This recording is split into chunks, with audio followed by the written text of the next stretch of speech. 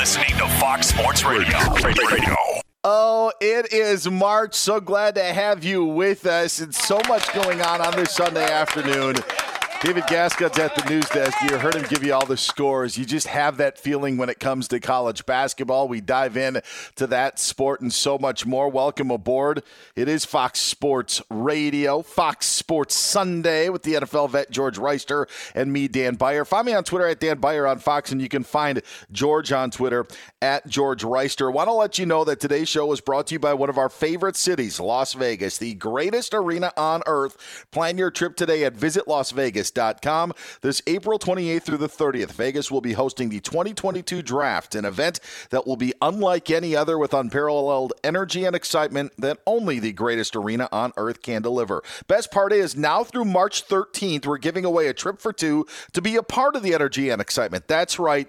You and the lucky person of your choosing can win a trip to Las Vegas during Draft Weekend, April 28th through the 30th, sponsored by the Las Vegas Convention and Visitors Authority. The prize package includes round-trip airfare to Vegas, a hotel stay on the Strip, access to Fox Sports Radio's draft broadcast, and so much more. To enter and get rules, visit foxsportsradio.com. That's foxsportsradio.com to win a trip to Vegas during Draft Weekend. I mentioned it was March, and March did not get off on the right foot, or at least yesterday didn't, for the Duke Blue Devils as they fell at home to the North Carolina Tar Heels. But the game was not the story. The obvious story was it was the final home game for Coach Mike Krzyzewski at Duke as he is retiring after the season. Unfortunately for him and all the Blue Devil fans and all the former players that were there, North Carolina came in and ended up ruining that swan song. However, because yesterday was really about Coach K, it got a lot of people talking about Coach K and during his time and where he stands. And I think that the overall thinking, and I'm curious on what George's thoughts are, when we talk about the greatest coaches in sports, there seem to be coaches that always are brought up for that certain sport, specifically college basketball, where John Wooden, I believe, is thought to be the best coach that college basketball has ever seen. And now when you take someone like Mike Krzyzewski, who doesn't have nearly the amount of national championships that John Wooden has, but you take the career of Mike Krzyzewski, which, by the way, matches with the number of Final Fours that John Wooden had. Both have appeared in 12, and actually Coach K could end up breaking that if they go this year. Starts to maybe bring Coach K a little bit into the conversation. And I actually think that there is an argument that could be made that Coach K is the greatest college coach that we've ever seen, and that includes John Wooden. And I think that there's also a conversation that could be made that maybe Mike Krzyzewski is the greatest coach that we have ever seen in sports.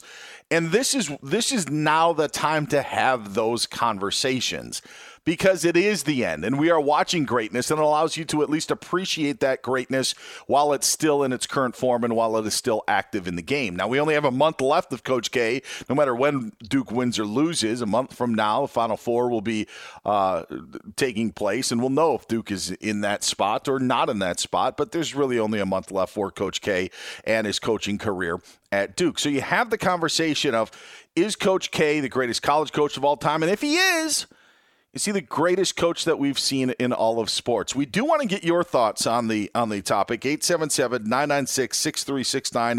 That's 877-99 on Fox. And even though the national championships by Duke, and even if Duke would run the table this year, Coach K would end up finishing with 6 national titles, and John Wooden would end up finishing with 10. I don't think that a number in the amount of national titles is the end-all, be-all to all of this. Because I think that there's different games, and I think that there's different sports. And by games, I mean how the game is played and what happened in the 1960s and 1970s with John Wooden to what maybe Coach K has been dealing with the last 20 years in college basketball and in this sort of realm. And when you look at the two, and it's not to compare Wooden and Krzyzewski, even though we are, because I think it is a bigger picture. But when you look at what Krzyzewski was able to do at Duke.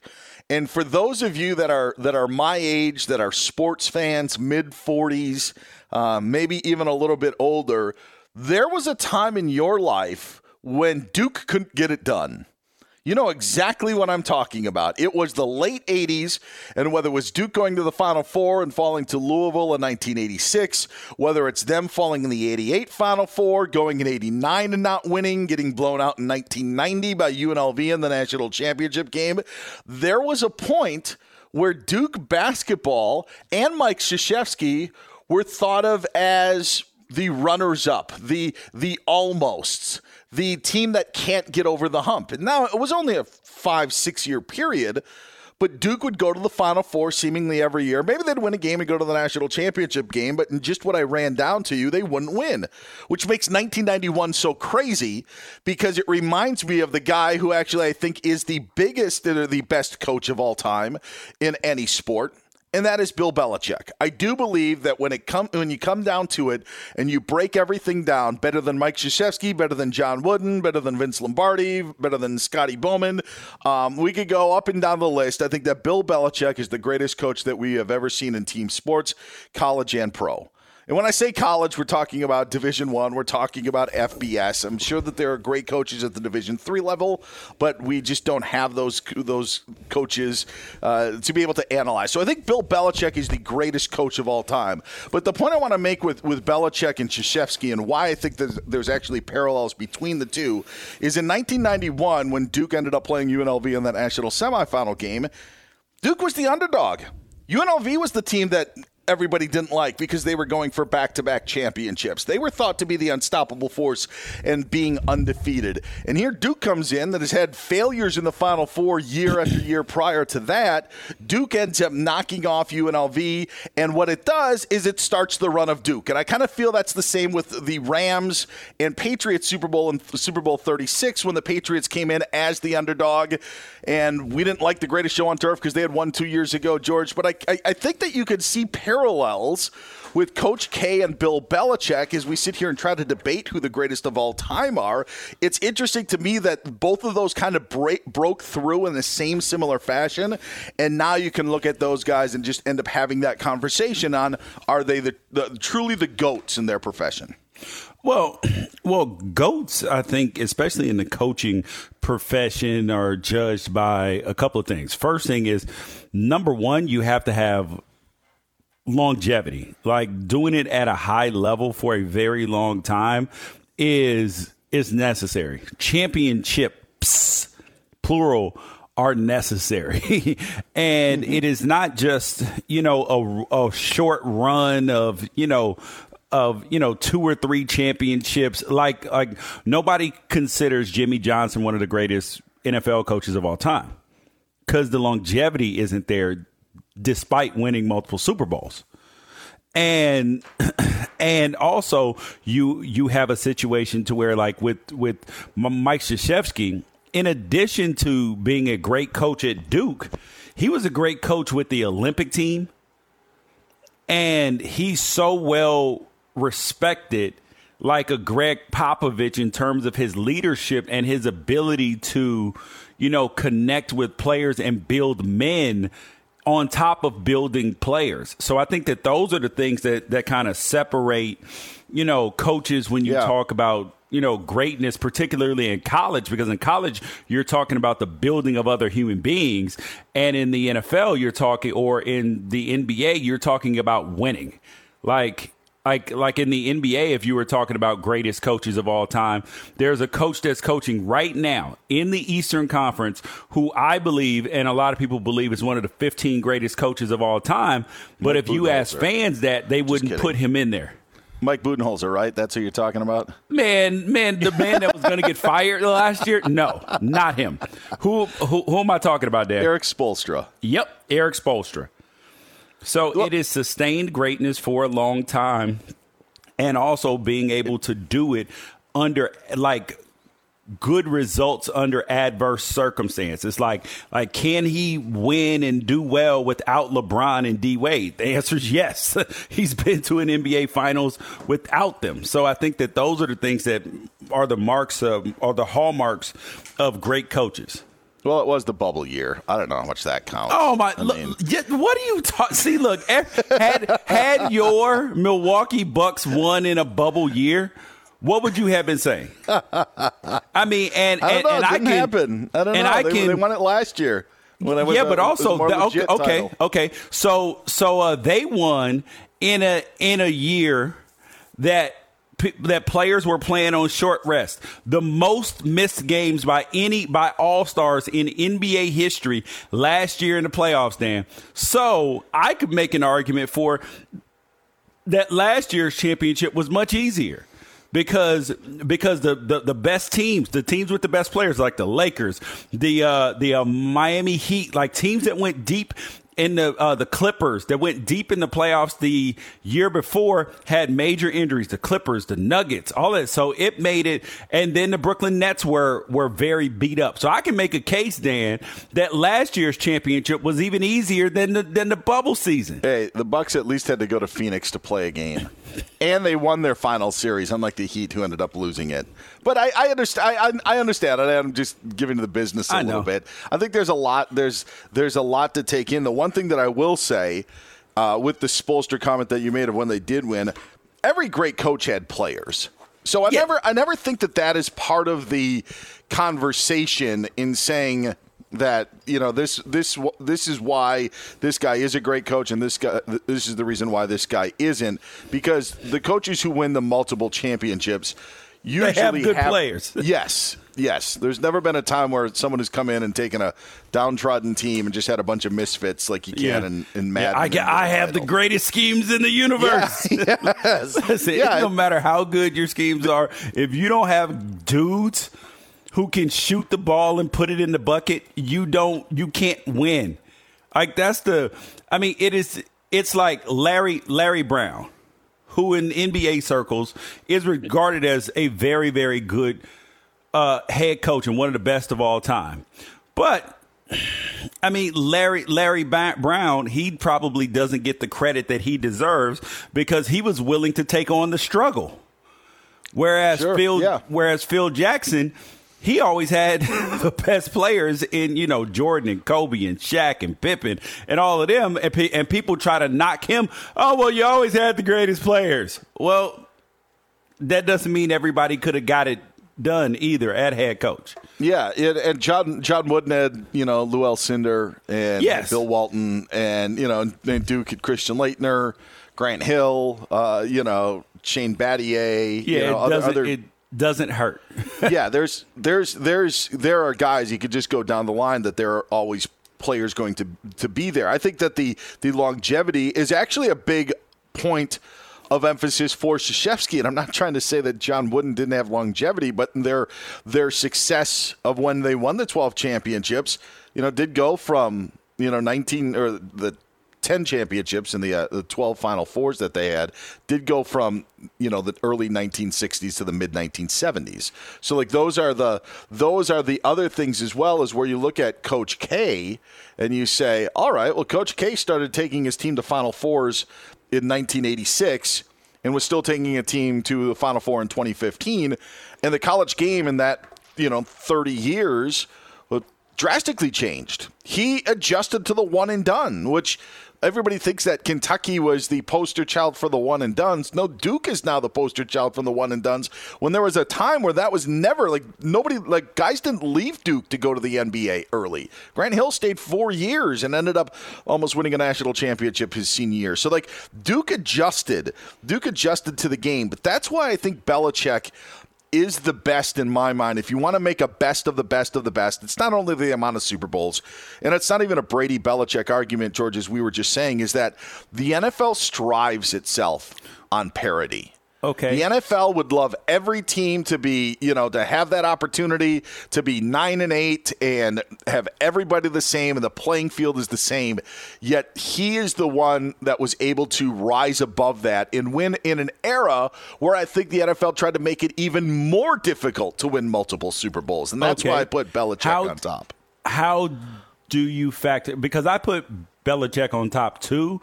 But I do think it is worth talking about in the conversation that there should be some demerits for Spygate, Deflategate, for the other taping and the weird stuff that's going on with the field, coaches getting stuck in elevators, headsets going out. I think we do have to put some demerits on his name as far as that. I think that there are demerits. There are demerits for Coach K, and some thinking that maybe he's ducking out in opportunities when his teams weren't as good. Maybe him taking that sort of, use that as a demerit. John Wooden as well, and in how they got players. There was questions, kind of like I don't want to say that's as in the Belichick example, but there are pieces that I think you could go to a lot of these great coaches. I think that there are demerits to all of them, but overall, it's tough for me when the NFL tries to get all 32 teams to be as even as possible. For him to rise above is just that to me is something that you can't match, because it's not the same in college hoops. We know that. He's George Wrighster. I'm Dan Beyer. This is Fox Sports Sunday. I'd love to get your thoughts on it. 877-99 on Fox. That's 877-996-6369. Hit George up on Twitter at George Wrighster. You can find me on Twitter at Dan Beyer on Fox. George will weigh in on how much those demerits do maybe bring down a legacy when we're talking about GOATs and coaching. That next year on Fox Sports Radio. Fox Sports Sunday. He's George Wrighster. I'm Dan Beyer. Glad to have you with us.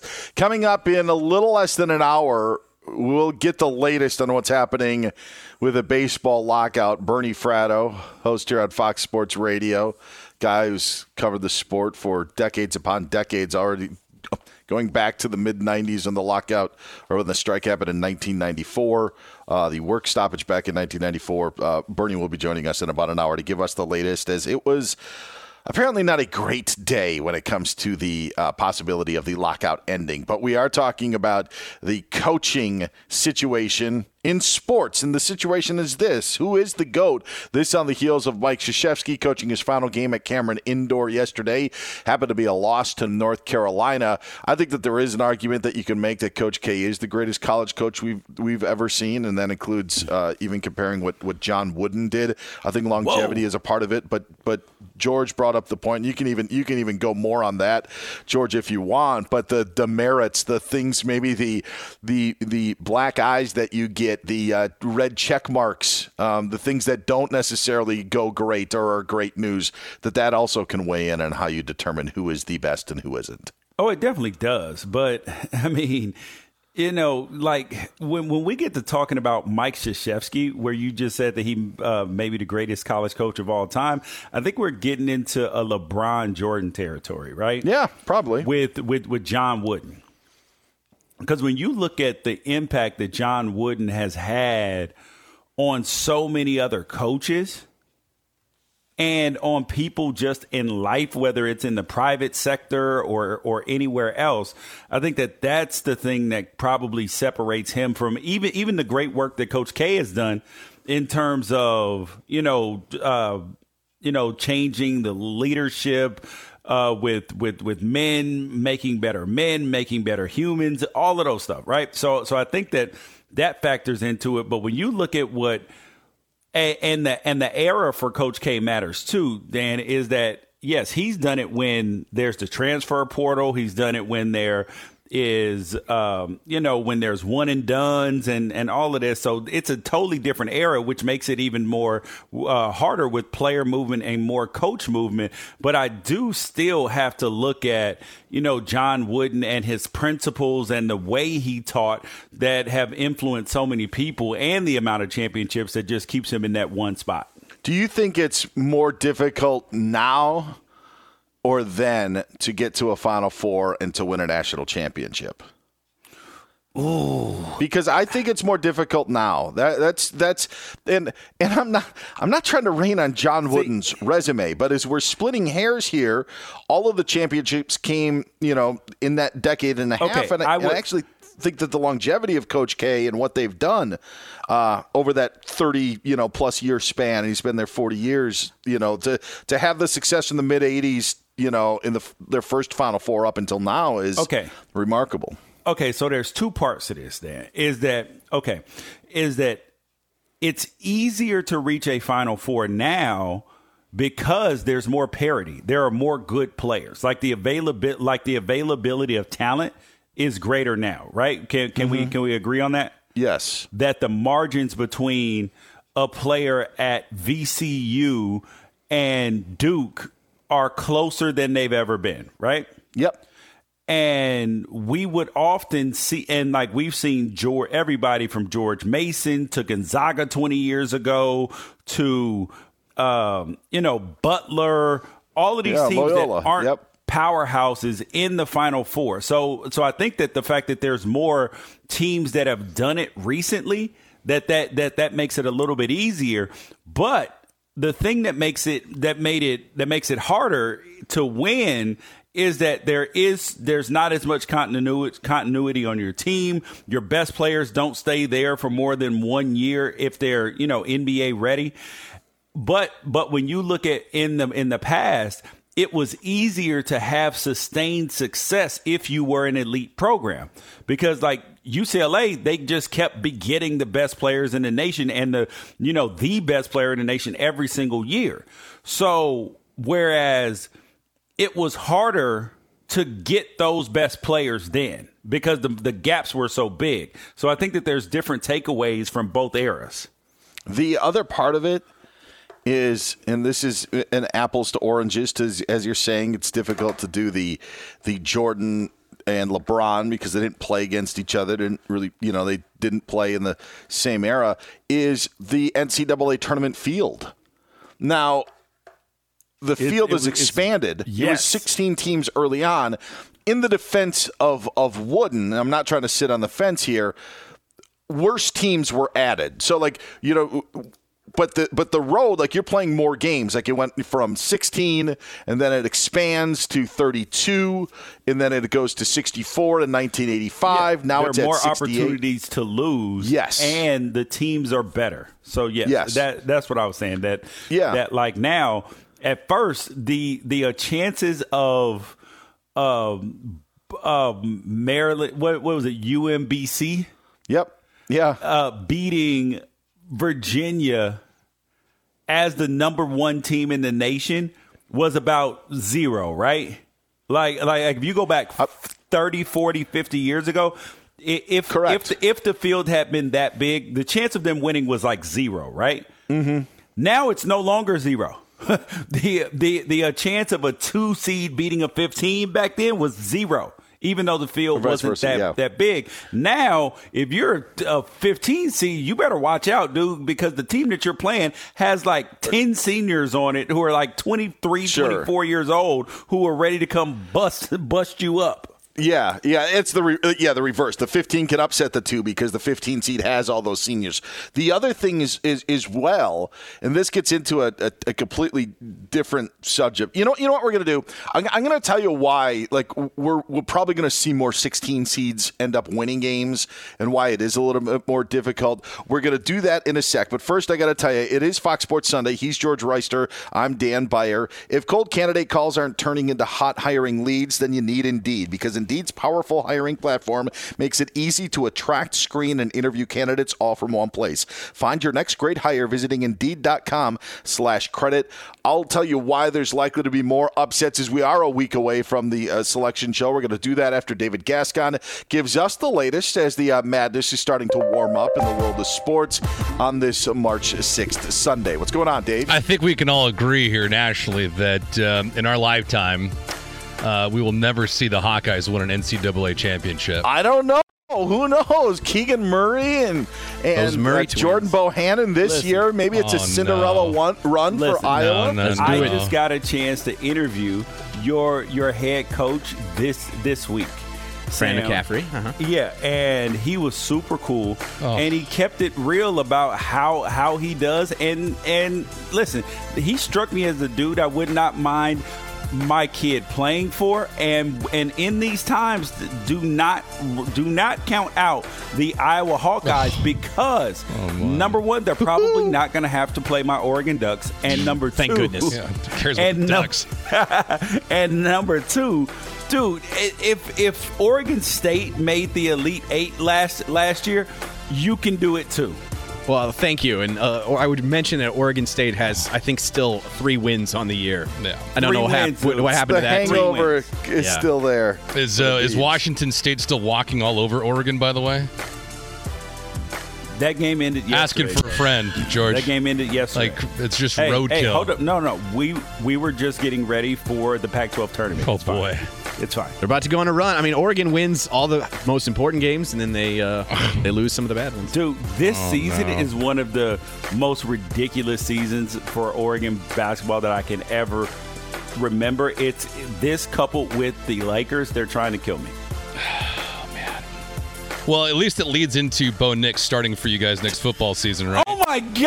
Were you Dan with Beyer me in said Indianapolis? It. Yeah. Oh, I was getting heckled about this in Indianapolis, too, dude. They were like, you're all in on Bo Nix, right? Yeah. I'm like, bro, I'm not saying – I'm just remaining hopeful, people.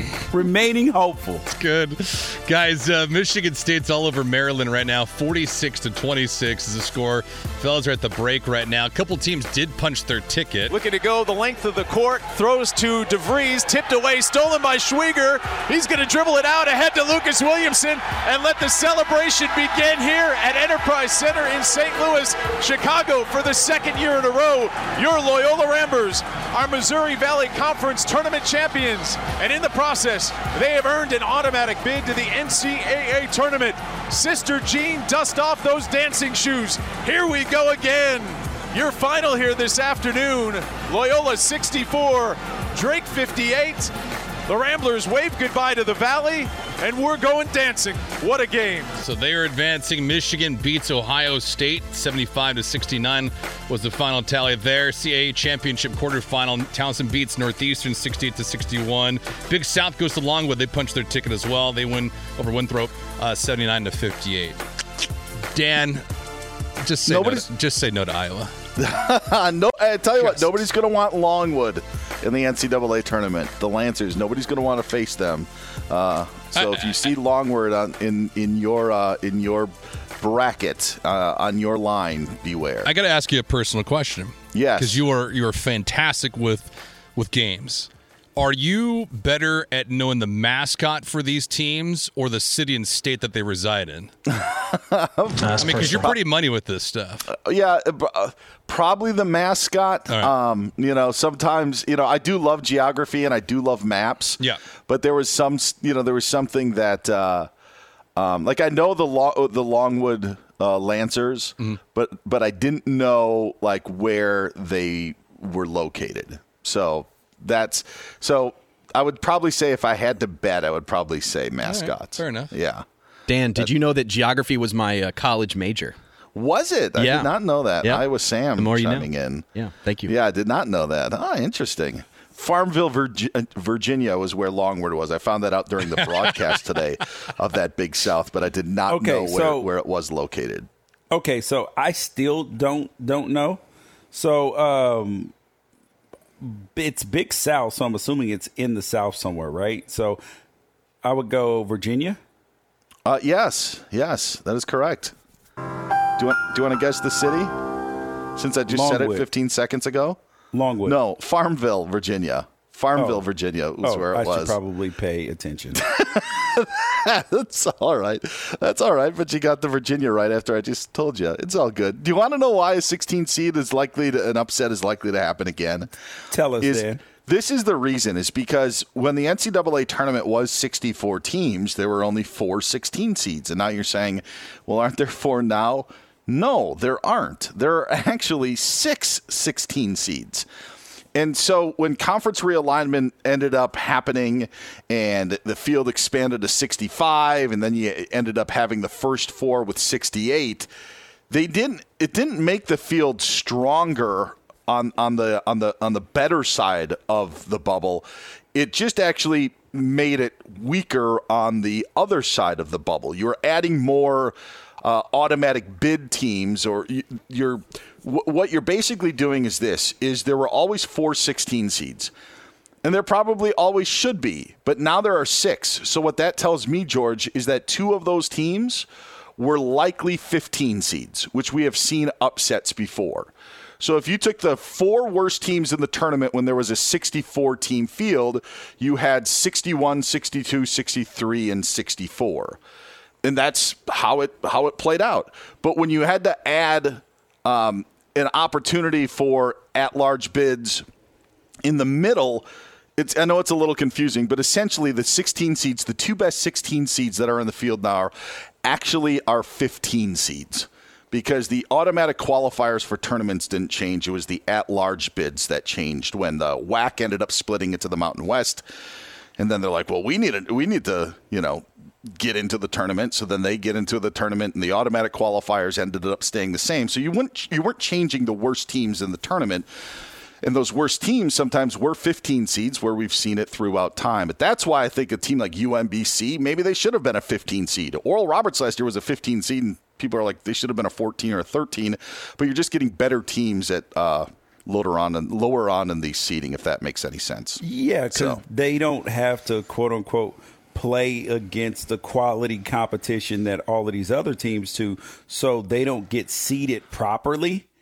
But I actually love that. I actually think that sort of thing makes the tournament great, is when you have more teams, like when the best teams still have to play against, because it just looks weird, right? If you would seed, a team like Oregon State last year, I think that they were at an 11 seed, is instead of them being an 11, they're a 15. And then, and then Duke has to play. Well, not last year, but if you had, a top, a 2 seed have to play Oregon State in the first round, who's out of the Pac-12, instead of having to play a team like Longwood, who you've never heard of. I think the optics of it are what make it, are the reason why the seeds are how they are. But then you still get a team like Loyola Chicago, who was an 8 seed, or when Gonzaga used to be eight seeds, and people don't want to see those type of teams. Sure.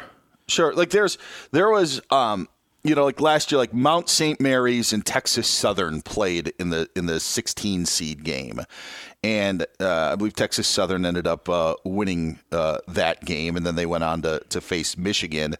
If they were the worst, team of the Mount St. Mary's was, then you have a stronger 16 seed actually moving on. And yeah, it's the 15, 16. You're not going to get them every year, but I do think we will see a 1 seed lose again in the tournament. I'll say it'll happen in the next 5 years again, just because it's also difficult to just understanding. Last year was such a crapshoot because of COVID. You probably didn't have as good of an idea of really who was good and who wasn't.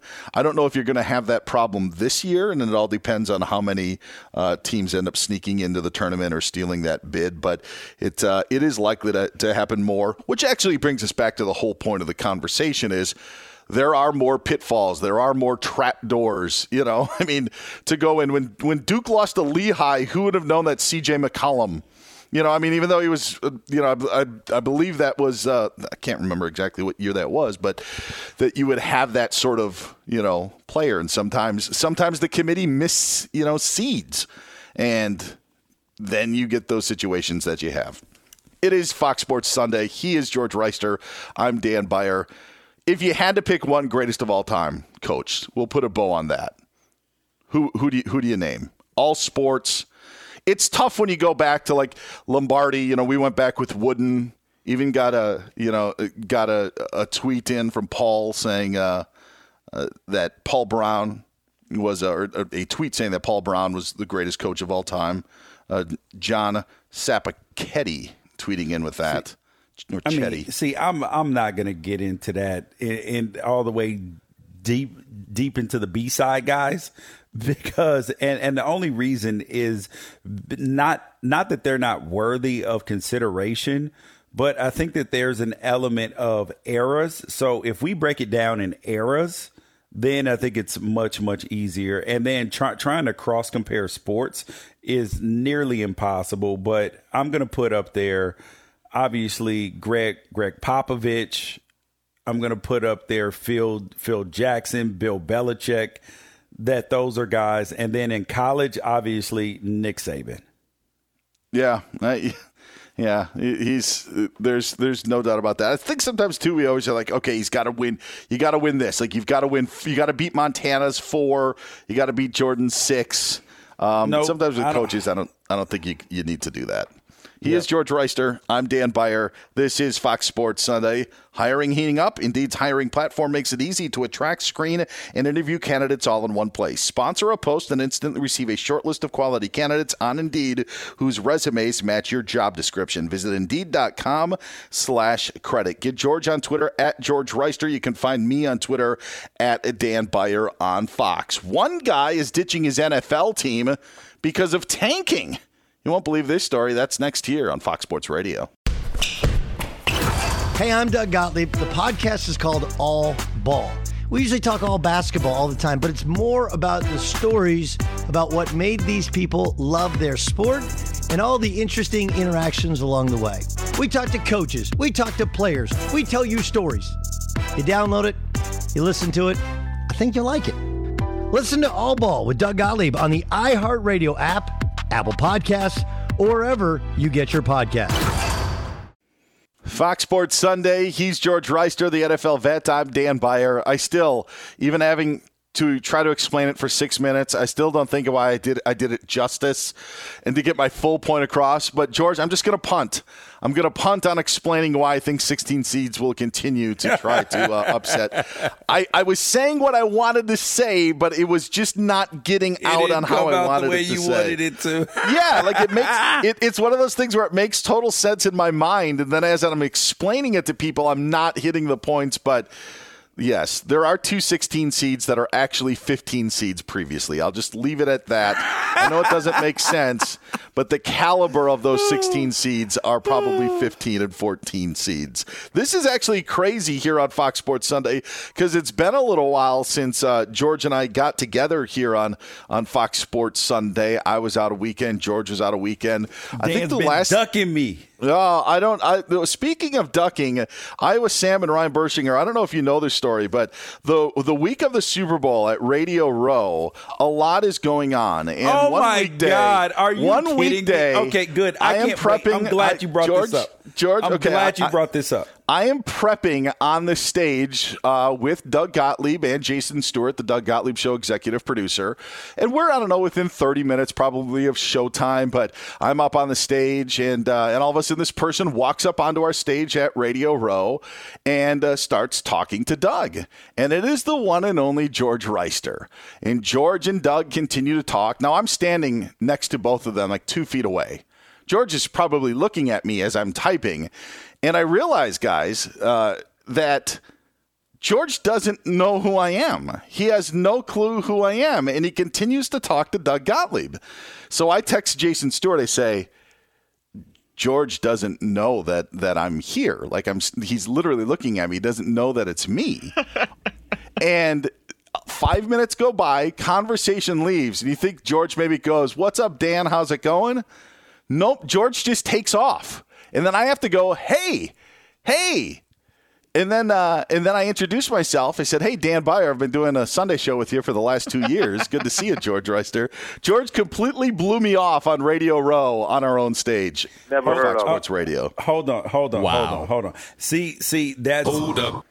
That's very funny because if you tell the story like that, it sounds really bad. Now tell the folks the rest of the story, Dan. What? That you were like, "Oh my gosh." No. You didn't know it was me. You didn't know.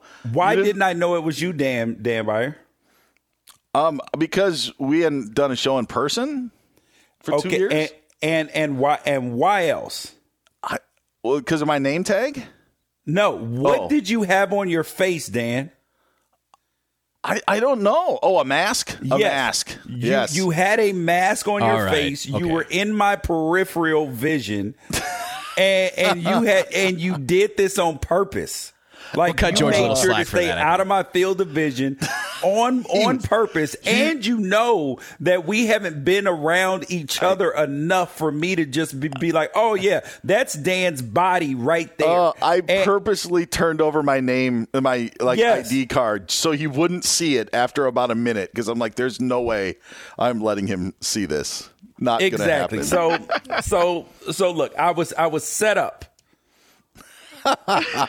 Oh man, didn't even 5 minutes with Doug, and then he just left, just ghosted me. Oh, it's been a long, hard pandemic, Dan. Yeah. By the way, Udonis Haslem says he's not cheering for the Dolphins anymore because they may have tanked. There was that note that I had teased, and the Miami Heat lifer saying thanks but no thanks when it comes to the Miami Dolphins. He's George Wrighster. I'm Dan Beyer. Is Russell Wilson on the way out? Fox Sports Radio has the best sports talk lineup in the nation. Catch all of our shows at foxsportsradio.com. And within the iHeartRadio app, search FSR to listen live. NFL free agency on the horizon. Will quarterbacks be moving as well? We dive into that now. Get George on Twitter at George Wrighster. You can find me on Twitter at Dan Beyer on Fox. George, I honestly, and I have no problem saying this on a national radio show, a sports talk network, that I have zero interest in the NFL Combine. I do not care. I tweeted this the other day. NFL Combine. How dare you? I love the NFL. I love college football. I do not give 2 cents about the NFL Combine. Are you kidding? Yeah, no, I am dead serious. I flew out to the Combine on my own dime, own hotel, just to sit out there and watch it all week, Dan. You were able to get into the stadium, have a good seat, watch the guys work out? Yes, on the field for a little bit on my own dime, Dan. I just wanted to soak it all in. Why didn't you just go to a Planet Fitness and watch them work out for 2 hours? You would have saved yourself a lot of money, because that's what is going on right now in Indianapolis. Listen, the numbers aren't even accurate. I am 100% joking, bro. I was there, but I was there for meetings. I would not pay on my own dime. Wait a second here. For meetings? Interesting. What kind of meetings were you having in Indianapolis? I sit on a board with the joint NFL Players Association board regarding the making decisions and policies surrounding how the NFL and the NFLPA handle mental health issues in the league, and how the teams can better support the players in terms of, being as mentally fit as they are physically fit, the way some of the issues that maybe we saw this past season either A, don't happen, or B, can be handled better after they do. And we will talk about Russell Wilson, because there was a report a few days ago that one NFL team did make an offer to the Seahawks for Russell Wilson, and we'll get into the dominoes of that. But this is what it seems to be, George, and you are much more well-equipped to talk about this than I do. But the Combine and what goes on at the Combine actually reminds me of what it was like when you were probably playing high school football or middle school football. And even when I was doing the same, there were techniques back then that you thought were good, like no water breaks. It was, insanity. Oklahoma drill, doing that stuff. And now you're like, those were the worst things that you could do. I think now there's been such a change in the Combine in terms of the questions that you ask and the things that you put forth to these prospects. There's been a complete 180 in that, where you aren't asking those. You may ask maybe a weird question here or there, but you aren't asking those personal questions that sometimes cross the line. Yeah, not at all. And I think that's been a little bit of a departure from what used to happen in the past. The guys that oh my gosh, why can't I remember his name right now? The receiver for the Cowboys, Dez Bryant. Yep. Yeah, that, like, in some of the other weird questions that were asked to people, I think that once they started to come out and people started to be shamed because the players were no longer going to keep their secrets, I think that was a big win for the NFL. because for the NFL and for the players, because now you can't just be weird. Now you have to actually, really be very, introspective and thoughtful with your questions. But some of the stuff that they have players do is very interesting. Like one of the teams this year brought in a mini hoop, right? Okay. And decided that they were going to have players play mini hoop basketball, essentially, just to see how competitive they were. And I'm like, does that really judge competitiveness? like mini hoop basketball? Maybe I don't like basketball. Yeah. Maybe I don't want to compete at everything. Maybe I only want to compete at football and playing the piano. Maybe I only, you know what I mean? Like, maybe I compete hard at video games. Maybe I don't compete hard at some other things because they don't matter to me. I mean, dude, some of this stuff, the level of importance that's put on something that is not football related is insanity to me. It's insanity. Did you check out any of the workouts? Was that true that you did see some stuff happening, or is that not true? Is that part of your fib with the workouts? No. I watched it on television just like y'all did. I had the opportunity to go in person, but I was like, why go in person when I can watch it on television? Mm-hmm. I'm sorry. Yeah. I mean, because watching players work out in their underwear doesn't really help me in terms of, I mean, there are certain things that I care about. I want to see the 40-yard dash. That I'm 100% all in on, and I want to see the quarterbacks and wide receivers throw. And so I want to see everybody's 40. And then quarterbacks and wide receivers throw and catch. And that's the combine for me. I don't care about watching the linebackers do the bag drills. And then I also want to see like some fantastic performances like Jordan Davis. That big boy can move. He ran 4.82, I think it was, at 341 pounds out of Georgia. He was moving around the bags like a cat. And all that does is like scare people because they're like guys who are coming in because they don't necessarily understand how big and fast NFL players are.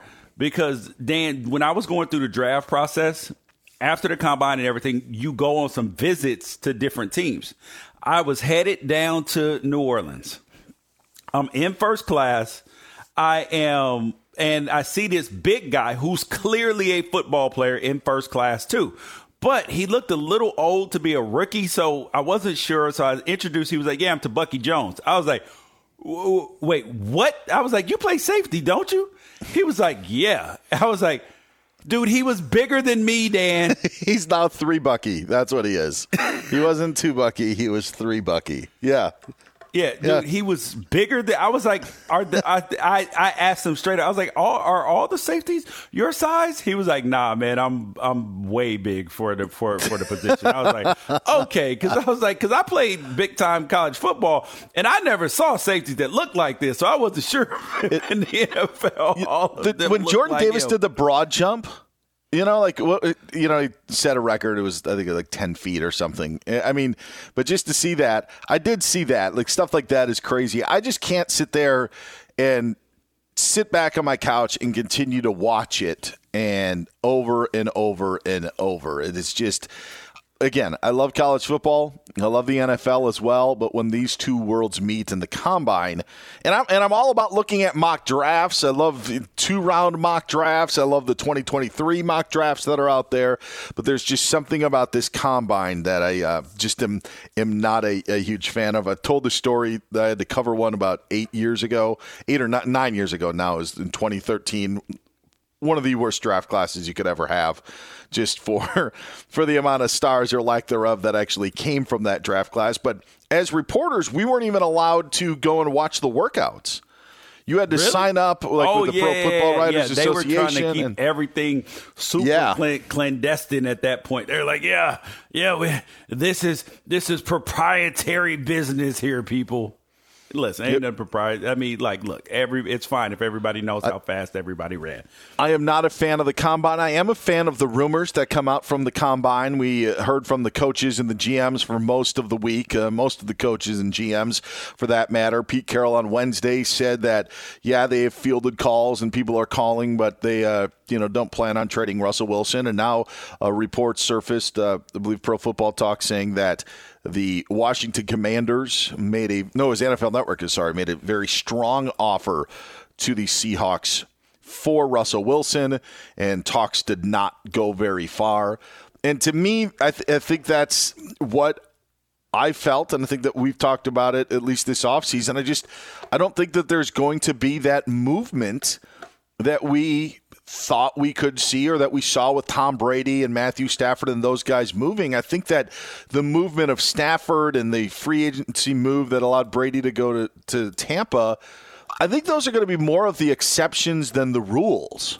Maybe it's harder to move, a big name quarterback because the teams are so invested in, I gotta get to sell this to the fan base. I have to get 4 first round draft picks plus their unborn children like that. That's what I have to get to make this sell for to my fan base. So I think that is one of the things that that teams really focus on when it comes to trading players, because they don't want to look bad in this case. I also think, George, there's this part of it as well where there are GMs that don't want to have the label of being the person who traded so-and-so.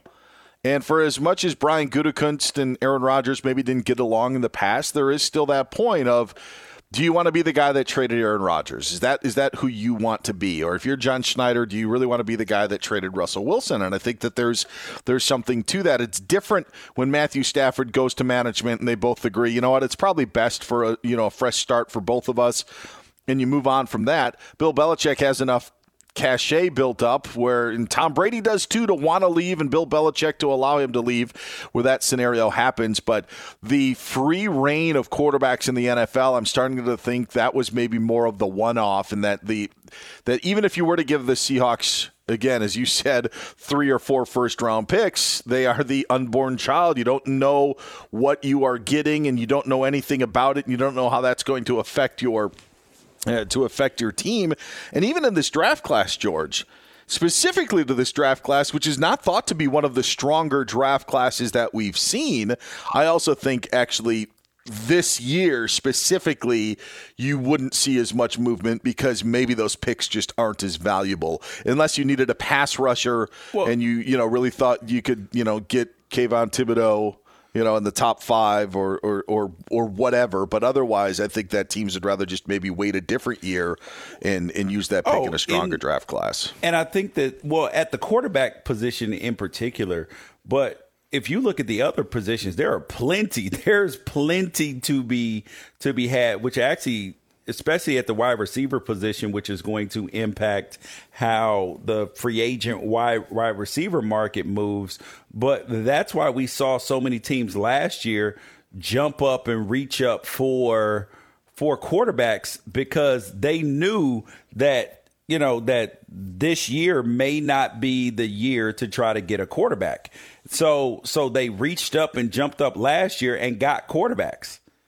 So, so we will see how the movement continues to happen this year. But, you're not going to have as many quarterbacks drafted this year. But next year, they're looking forward to next year with C.J. Stroud and, Bryce Young. Yep. And if Spencer Rattler can have a good year. And then there's the other 2 or 3 guys that pop up throughout the year that are going to put their name in that conversation too. So in 2023, you might see 5 or 6 first-round quarterbacks. Bo Nix. He's George Wrighster. I'm Dan Beyer. This is Fox. What? Come on. Gascon was giving you some Bo Nix a little bit earlier. Nope. What? Nope, Nothing there? I'm not falling for you guys' shenanigans today.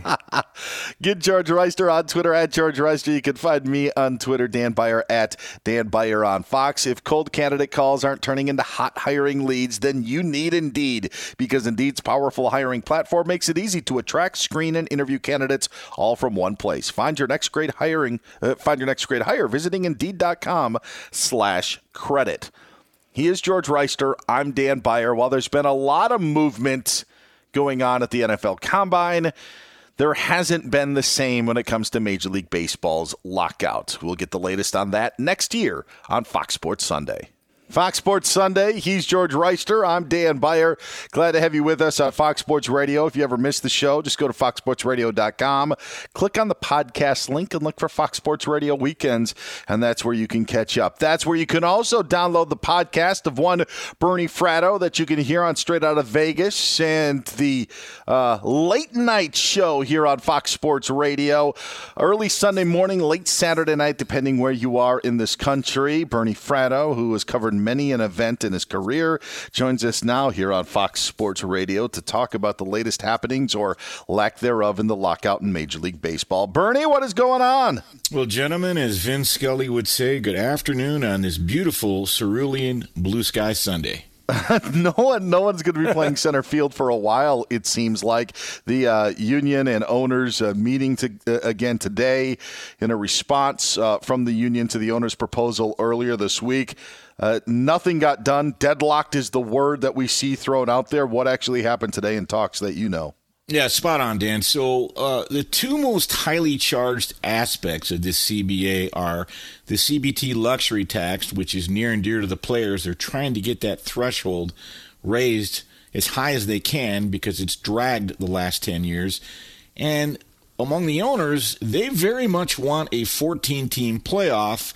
As a matter of fact, they already have a TV deal with ESPN in principle that's predicated on 14 teams. And if they don't get that, they'll lose about 20% of that revenue. So the hope and belief was that the union might revisit the 14-team playoff and that would open the door for a more, two-way discussion on increasing the CBT. The problem is the 14-team playoff is fraught with potholes. I'll give you one example. The union, if they were to implement a 14-team playoff, is insistent on this thing called a ghost win, which means the team with the higher seed in a 5-game series would begin with a 1-0 series lead. That's an anathema to the owners. They'll never agree with that, and it's been done in the Korean Baseball League since 2015, and every single time the team that started out with the 1-0 ghost win went on to win the series. So it's become a non-starter. So when they got to the table today, the only thing that was substantively talked about was that the players said, okay, we'll reduce our demand for the pre-arb bonus pool, which I can explain in a minute, from $85 million to $80. They were obstinate. The mood has now devolved back into a test of wills, a game of chicken, a game of crusade, unlike the 16-hour negotiating session they had last Monday. So you can say they slightly regressed today. Yeah, and I had a feeling that was going to happen because the players seem very galvanized, and they're not going to take a pre-arbitration pool of what the owners are offering, $30 million. I think they're going to have to get $60 million plus for us to get anywhere close to a deal. Am I right there? I think you are right, George. At least thereabouts, and here's why. Let's give this some context. This was introduced by the Players Union because their mission heading into the CBA was to take care of the young guys, the 0 to 3 players who aren't arbitration eligible yet. So they said, why don't we create a bonus pool so if a young George Wrighster, Dan Beyer, rookie year, go out and hit 42 home runs, driving 100, your team wins the playoffs, you should get some kind of bonus. So the players said, why don't we start with $120 million, have it affect as many as 150 players? The owners say, okay, we'll consider that concept. Why don't we start with $10 million and maybe we'll have it affect 30 players? That's not negotiating. Okay, that's peeing on each other's shoes. Finally, the owners came up a little, the players came down, and when they broke last Monday, the owners actually got up to $30 million and the players dropped to $85 million. Somewhere in the middle, I think, would get this thing done, but both sides are obstinate about that as well right now. Well, quickly, I do not understand why players in baseball don't hold out like they do in other sports.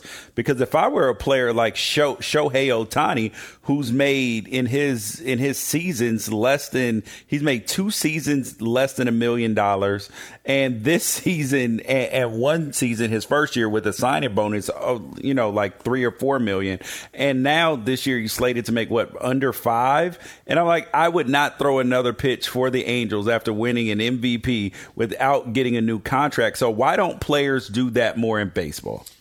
Spoken like a former player. It's a little too convoluted to get deep into that in this conversation.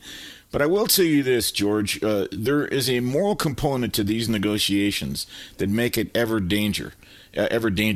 And I'll tell you what I mean by that. A little bit of latitude. One of the issues is that the owners try to hold off paying the young players until they have to. They don't have a hammer until they get to arbitration after year 3 or free agency after year 6. So what they've done is they've manipulated service time. The most notable case, and I'm sure Dan remembers, back in 2015 with Chris Bryant. Yep. Right. And you too know. So Chris Bryant was all set to be called up after spring training. He was ready to step into the lineup, all those things. Now, what did the Cubs do? They manipulated his service time. Here's what that means.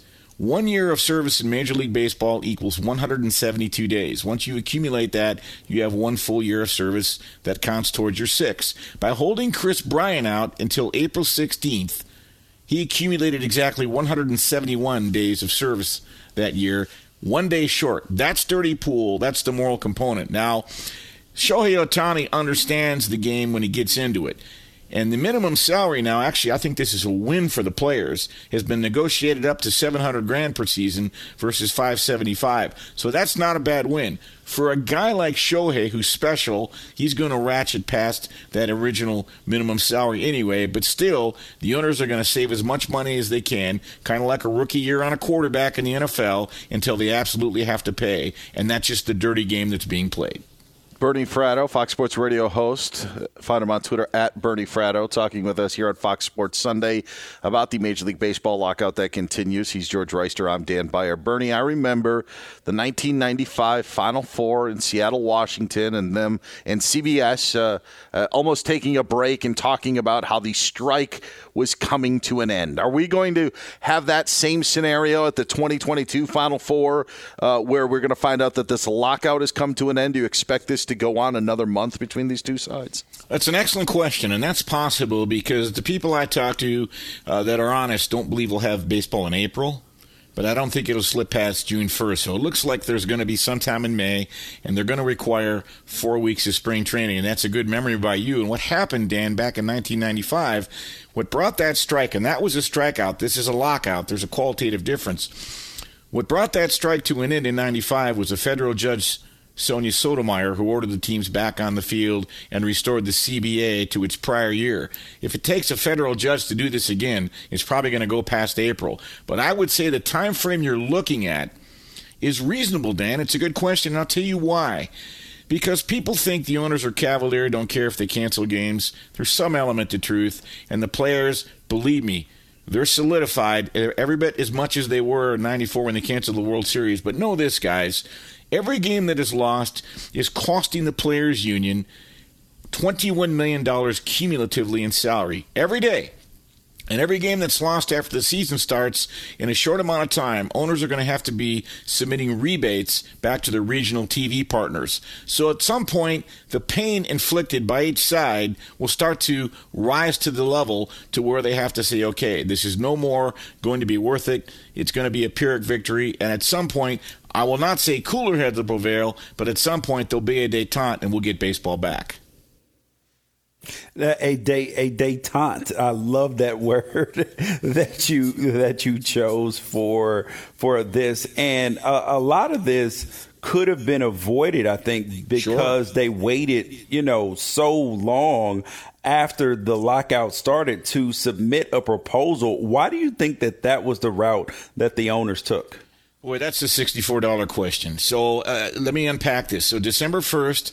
the owners locked out the players. Why did they do that? Because they didn't want to repeat in 94 when the CBA expired on January 1st of 94, and they agreed to negotiate in good faith, but the players ended up striking and canceling the World Series, and you know all about that. So Rob Manfred, who has really established himself as an inartful communicator, not particularly brilliant frontman, although he is a great negotiator and he's bought and paid for by the owners, he said that by locking them out December 1st, that would jumpstart negotiations.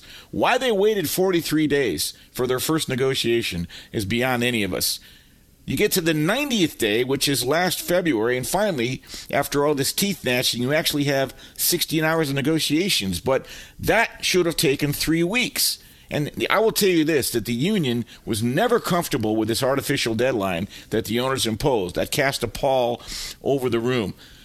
If I talk to certain people that are a little bit more cynical than I am, I'm not quite cynical yet, they believe that part of the owner's strategy is to be willing to miss a few games because they believe they'll curry favor in the court of public opinion, saying the players are greedy again. In 1994, New York Times did a poll, and 80% of the people sided with the owners. This time, an informal poll was done last week, and 60% side with the players. People have seen enough Netflix episodes now. Billionaires aren't exactly cool. They're kind of nefarious. They're kind of rude. They not only want their share, they want half of yours. And by the way, only 9 owners of this crop remain from 1994, and this new class of 21 are, I understand, a little bit more hard-ass. He's Bernie Fratto. You can hear him here on Fox Sports Radio. Also straight out of Vegas. Get him on Twitter at Bernie Fratto. Bernie, we love the insight. We love you. We appreciate it. And, hopefully we don't have to reach out again to talk lockout. We can talk about something else. Thanks, guys, for having me on. Enjoy your day. Author of the book, The View from the Cheap Seats. I also encourage you to go and get that book as well. George is back in the hot seat for Easy as 1, 2, 3, 4. But first, we want to let you know that today's show is brought to you by one of our favorite cities, Las Vegas, your home for live sports. And that means all sports. Every game, match, race, and competition, it is always on. Now go on and plan your trip at visitlasvegas.com to see the best and brightest in Vegas, the greatest arena on earth. David Gascon's here to give us the latest of what's happening on this Sunday. What's going on, Dave? Dan, I had gotten a phone call about 15, 20 minutes ago, and it was from a family member just talking about some interesting things. And in the middle of the phone call, Iowa Sam decides to run into my studio, interrupt the phone conversation to tell me the women from Iowa beat Indiana. Big Ten champs. That's right. How ugly is that? Season. How ugly does that sound? Sounds pretty good to me. I don't know. I did not run into your studio either. Second straight up take. Dave is taking a shot at Sam. You can tell him that Wisconsin lost, though. That's well, but Dan isn't a Wisconsin fan. Iowa's not a Wisconsin backer. You could tell Dan that Michigan beat the Buckeyes. But see, you know what? Like Dan and Iowa Sam are not like SEC honks, where if they root for Auburn or Georgia or Bama.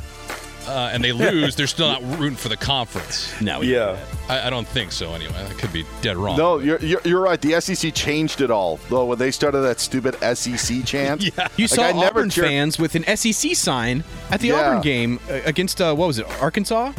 Or no, I'm sorry, it was South Carolina. Yes, oh, that's the bad. Worst. They were swinging around an SEC sign. It's like, come on. Yeah, that's not acceptable.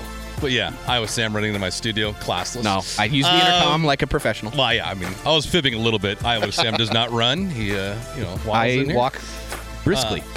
Yeah, guys, Michigan State was blowing out Maryland, and then Maryland came back, almost pulled off an upset, but they fall by 10, 77-67. Michigan State was up by 20 at the end of the first half in that affair. A bunch of teams that have punched their ticket, and also some teams trying to pull off some upsets. Georgia just mentioned it with Wisconsin losing Nebraska, their 10th win of the season, 74-73 was the final score. Missouri Valley Conference goes to Loyola Chicago. They upended Drake. NBA today, Jason Tatum with 54. Celtics needed all of it. They beat Brooklyn 126-120. Chris Middleton went off for 44. Milwaukee 132. Phoenix 122 was the final on that one. End of the first quarter in Washington, Wizards 30, Pacers 26. Guys, I don't know if you saw the reports earlier today. I assume you have, but Major League Baseball looking at some pitch clocks. 14 seconds with no runners on board and 19 seconds with runners on. How about Man, I think it's the least of their problems. I don't. That is going to make stealing so much more prevalent, especially if they enlarge the bases too. I don't know about this foul. I do not know about Would this. you guys be more inclined for this or automated umpires? Oh, God. I hate the idea of automated umpires. Yeah. I hate it with the power of 1,000 suns, dude. The human element is one thing that is necessary, and then just wait until there's a calibration issue on one of these machines. Oh, God, dude. They're going to be trying to act like they're playing poker and asking for a new setup. They're gonna be like, hey, we need a new setup on the machine, a new calibration. It didn't account for the height of this player. It's gonna get bad. It is Fox Sports Sunday. He's George Wrighster. I'm Dan Beyer. We are going to strike up the hot seat right now. We got to get it going.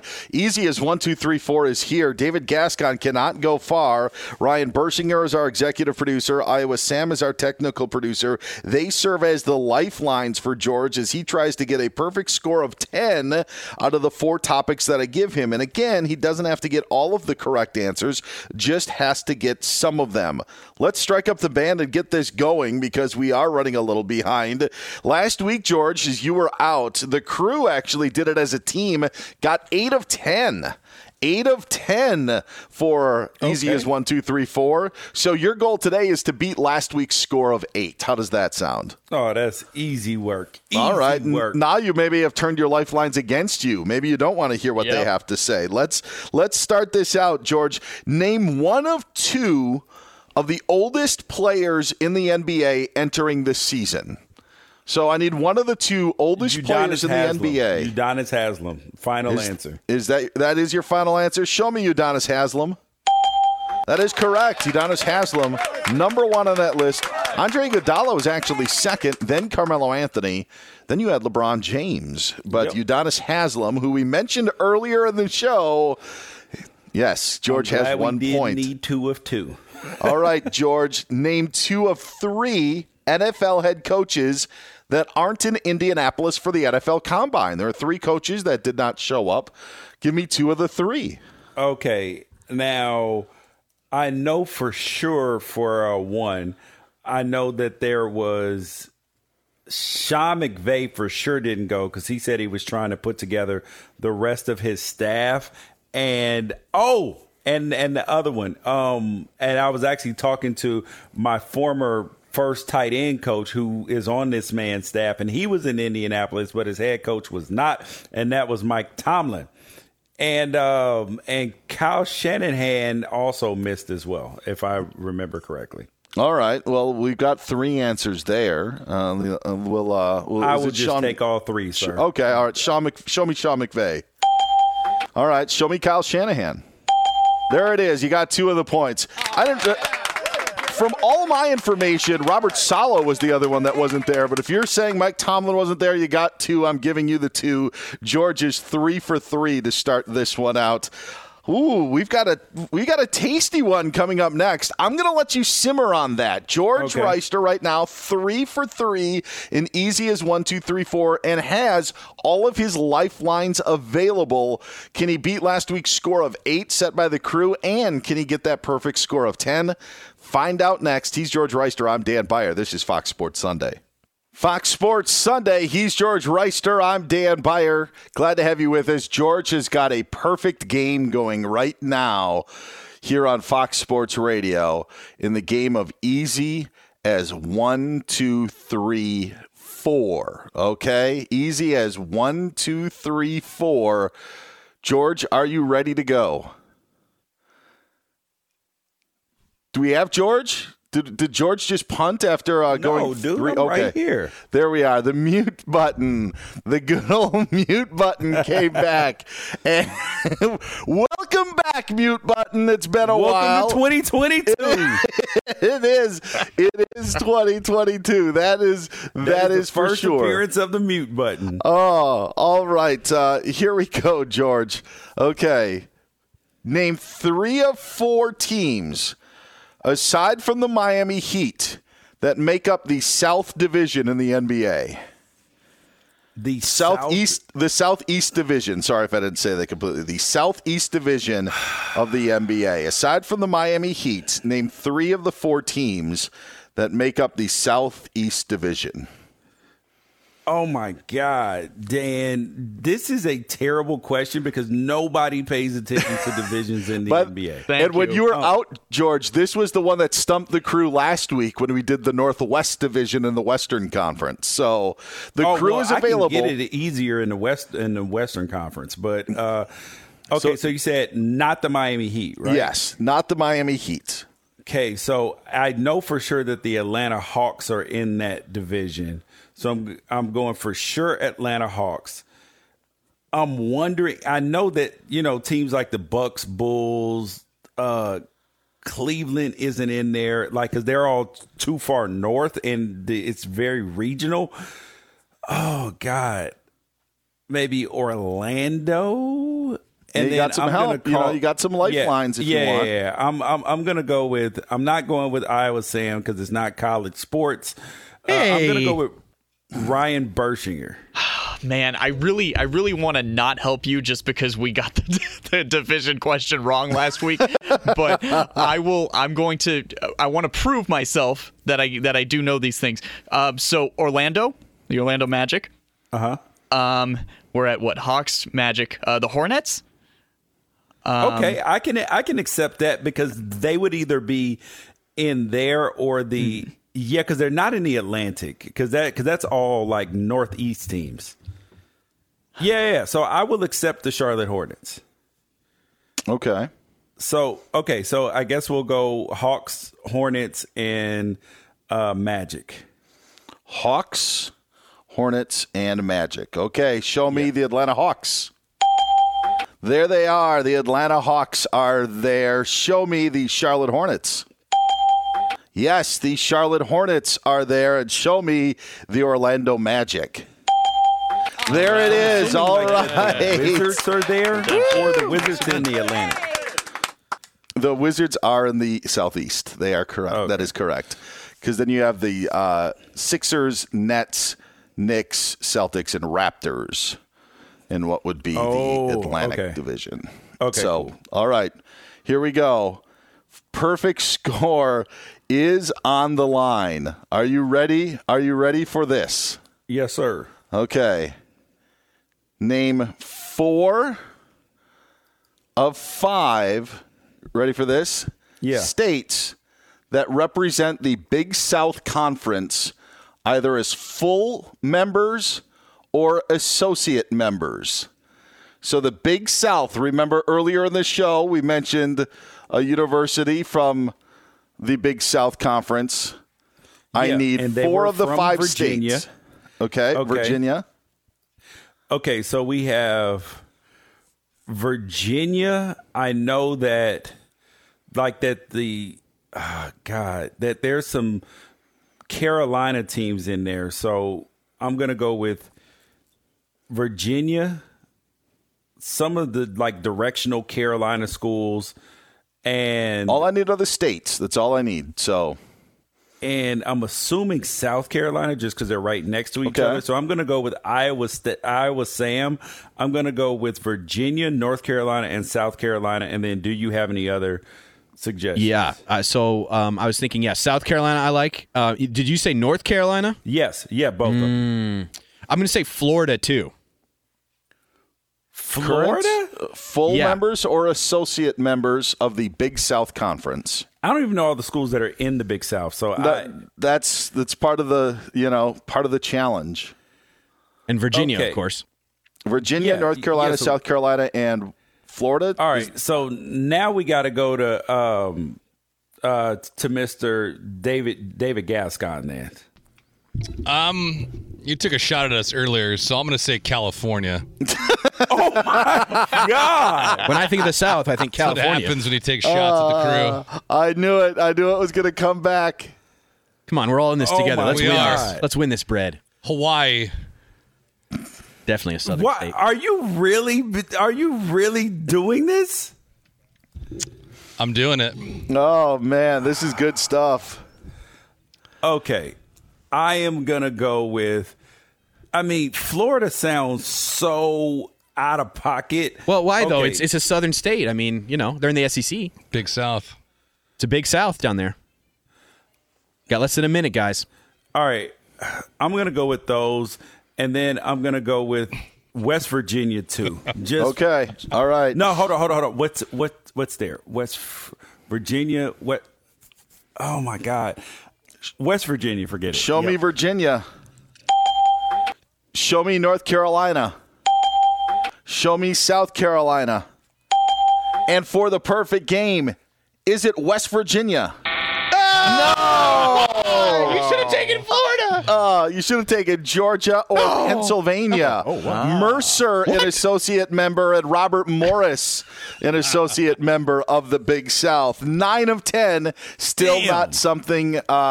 Yeah, well, you should be proud of that. Good job, George Wrighster. Good job.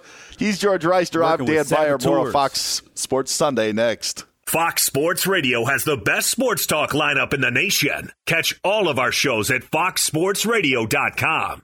And within the iHeartRadio app, search FSR to listen live. A week from now, we will have a bracket. So we are now under a week from having a 68-team field in college basketball. Cannot wait. Should be a magnificent week, and can't wait till the brackets are released next Sunday. By the way, if you're out and about, don't worry. We will have you covered right here on Fox Sports Sunday. As the brackets are released, we will let you know what the matchups will be in the field of 68. Should also be an interesting week in the NFL. How about we talk some Aaron Rodgers, George Wrighster? How about that? I know you're excited to talk about Rodgers. Oh.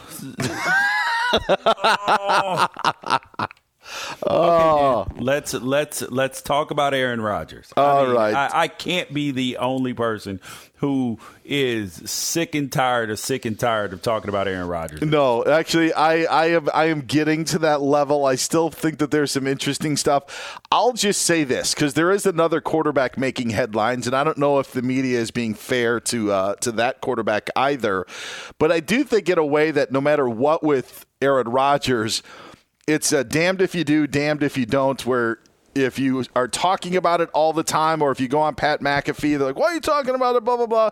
Then if you don't say anything, then you're like, why are you not saying anything? You're still making up your mind. I do think that this decision is strung out a lot longer than I thought. I thought it was going to be a quick decision, meaning like a week or two after the season. Apparently quick for Aaron was compared to his decision last year, where he thinks within the first 2 months of the offseason he can make the decision. It's just gone on a while, and without a lot happening in regard to even rumors of a possible deal or whatever, I can understand why I can grind the gears a little bit of some that we're talking about him when nothing is happening. Dude, it was just the NFL Combine. It's not even Aaron Rodgers' time. It's not the off season of the league. Year hasn't started anything. And I'm not going to blame Ian Rappaport for this. He's just doing his job. Sure. But the whole idea, and then it blew up on social media. Oh my God, Aaron Rodgers is unsure about where he wants to play next year. What? Okay. And like call us when we're sure.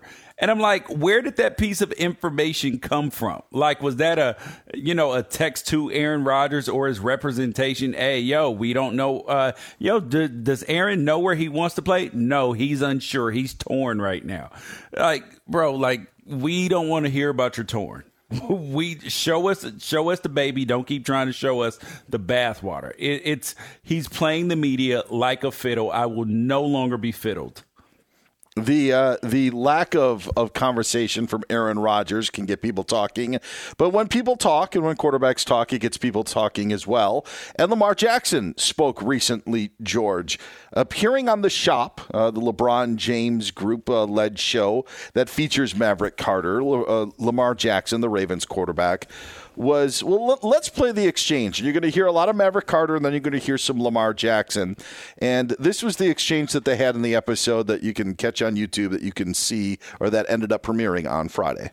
The truth is, there's a lot of history with them not wanting black guys to play quarterback. In football? Tons of history. It started with, they can't think quick enough. This is going way back, 70s, 80s, and it's dying Every day off. y'all give me more reasons to. It's dying off, but it's still there. It's still there. That's why I need that championship.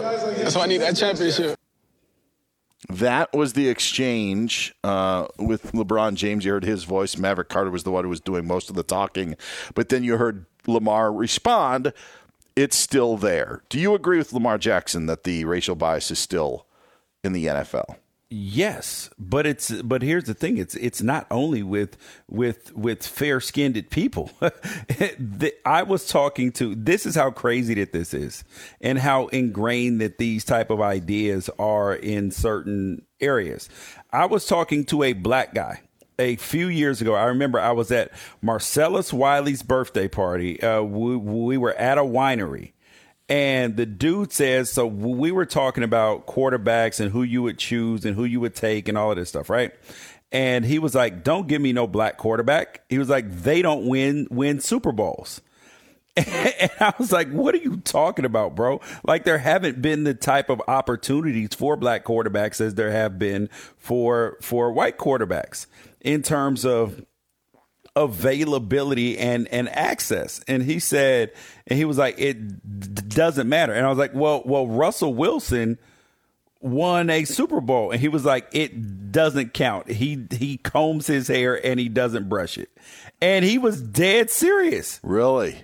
Like, that was, and I'm like, do you not, like, it's almost like, and he said the same thing with black coaches too. I don't want a black coach. They don't win Super Bowls.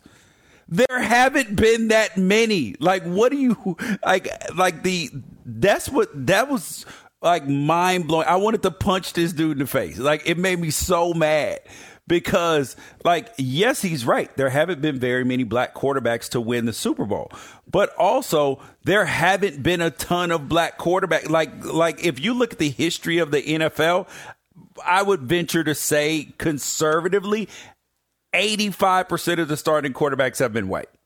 85, if not more, sure. Right? Sure, yeah. If not more. Correct. So yes, and then if you look before the 80s, aside from, one-offs like Shaq Harris and other guys, there were none in the league.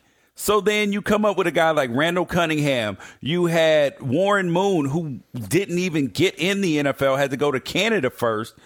And so when you look at the amount that there are, like, yes, that's why you haven't had very many winners. And are you going to start having more and more winners? Absolutely, because there's more of them starting. So yes, he is right about and a lot of it has to do with Lamar. His situation, Dan, is a little bit different because he's so athletic, so hyper athletic that you had people like Bill Polian wonder if he should change positions coming out of college. Yeah.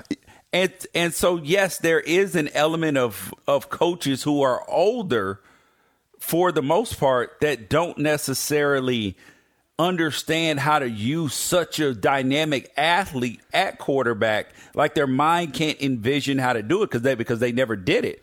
So when you have somebody like Greg Roman, his offensive coordinator at, Baltimore, and Harbaugh, understand this, he wants to win to just destroy that stigma. So I understand why he said what he said. I think that the key thing is, to your point, like as you said with Lamar was so unique in just on how just his speed. I don't know if we had seen a guy take over college football the way that he did. And to your point of having the coaches not being imaginative enough to figure out a way, I think some of that is old school mentality, and that is a bias as well. But of trying to think of a skill set with that player and having the speed that he had, and being like, wow, we've only seen speed at a wide receiver position like that. Like, I get that. I'm not saying it's right or wrong, but to your point, like, these coaches aren't. They're in the dark ages in terms of scheme. Basically, yes. is what I'm trying to say. The part about that I think is interesting, though, is we just.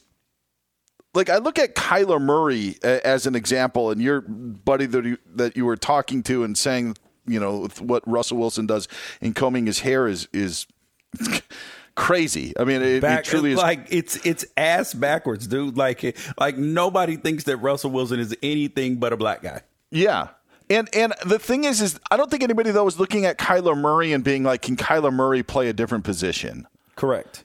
So I think I'll give the NFL credit. I'm not saying that they're perfect, or at least the people that are decision makers. And I think that we are seeing quite a change with all of the new blood that's in, where we didn't have that conversation. And I know Lamar Jackson hasn't been in the league that long, and they were only a draft class apart, but it wasn't like every African-American quarterback was asked to play wide receiver. I think that it was more about scheme-wise. And what I think is unique about this, and with the headlines, as I said with Aaron Rodgers, it's, damned if you do, damned if you don't. The headlines about this piece in all of the places that I've read is Lamar Jackson says racial bias in quarterbacks, quote, still there. But when you hear the context of what is being said, and Maverick Carter or LeBron or whoever it was is saying like it's gotten better or it's changed, I think that's another part of the conversation that's very, very important. And for Lamar, that was very disingenuous how it was portrayed in a lot of outlets, for sure. And I just think that, for Lamar, who's going to be in a contract, situation with the Ravens and figuring out, I don't think it's necessarily fair, but to him that those comments are portrayed that way. But when you actually listen to to that article and that exchange, I think it's a much more factual. I don't think that it's explosive. I think that it's more of an understood sort of thing, that there are steps that need to be taken, even though it's crazy to think, but that is the case. But this can get taken out of context and be pushed one way, where I don't think that's where the conversation was going, and that's a problem in itself. Yes, yeah, because it was like, here's an opportunity at a juicy headline. And you're like, there wasn't anything juicy about what he said. Mm-hmm. Yeah. It's funny because when you're talking, we always think of white quarterback. This is the bias that you say white quarterbacks, smart, don't run well, but they can throw the football around. African-American quarterbacks, running quarterbacks. I remember your guy, Darren Thomas at Oregon. He was the last guy you would want running the football. Correct. You did not want it. Yeah, you were like, no. He's not going to pull it and run it. Yeah, look at Dwayne Haskins. My quarterback I got drafted with in Jacksonville, Byron Leftwich. He couldn't run away from Michael Myers in a scary movie. Yes.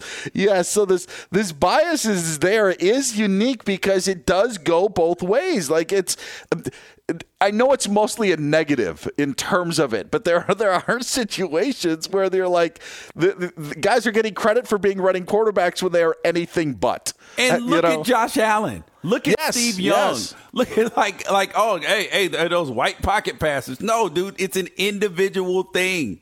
Like it's like people. Oh, listen. White running backs don't happen. Okay, are you looking at Christian McCaffrey? Oh, white wide receivers. Are you looking at Jordy Nelson? Yeah. Are you looking at Hunter Renfrow, who's excelling 1,000 yards? You look like come on, man. This is an individual thing. Yeah. It truly is. Cooper Kupp. I mean, yep. Oh yeah. Just the guy who caught more balls than anybody has, and touchdowns, and in the playoffs and everything, than anybody in any season ever. Yeah, okay. I don't think that there is anything blasphemous from the comments, and when you hear them and when you read them, and it's funny because it's the headline, and the headline draws you in, but when you actually read it, it's a completely different story. He's George Wrighster. I'm Dan Beyer. This is Fox Sports Sunday. Get George on Twitter at George Wrighster. You can find me on Twitter at Dan Beyer on Fox. Hiring heating up. Indeed's hiring platform makes it easy to attract, screen, and interview candidates all in one place. Sponsor a post and instantly receive a short list of quality candidates on Indeed whose resumes match your job description. Visit Indeed.com/credit. Did the Lakers finally find a recipe for success? That next year on Fox Sports Sunday. Fox Sports Sunday. He's George Wrighster. I'm Dan Beyer.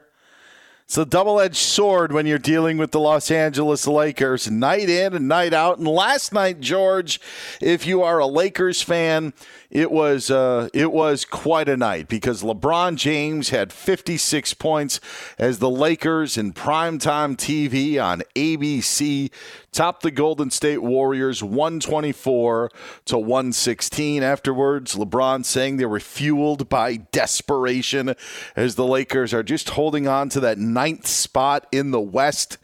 And I just sit back as a non-Lakers fan, and I know you're a Lakers fan, but as someone who doesn't really have anything invested into the team, it amazes me, George. Not that LeBron James would score 56 points a night in and night out in the NBA, but it was to me of now is desperation. And I'm not trying to pick apart his words, but I think one of the things that I've seen and why boos came out at Crypto.com Arena, almost called it Staples, but why boos were coming out from the fans were basically because of effort on the Lakers.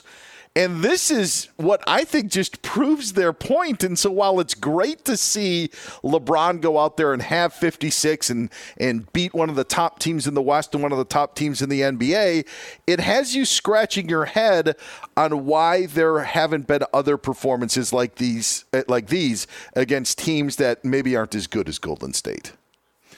Well, I mean, the solution for the Lakers is very clear, Dan. How to win games. Just have LeBron James score 56 every night. That's how you win. Simple. That's how you win basketball games. I don't understand what's so difficult about this. Dude, look, see, they put up this is the thing that is so enormously frustrating about this team, that even without Anthony Davis, they put on good performances at times against really good teams. And then they'll play the Kings and get, or the Pelicans and get their heads beat in. Mm-hmm. And you're like, what? Those are the games you're supposed to win. Just win those games until Anthony Davis comes back and everything will be fine.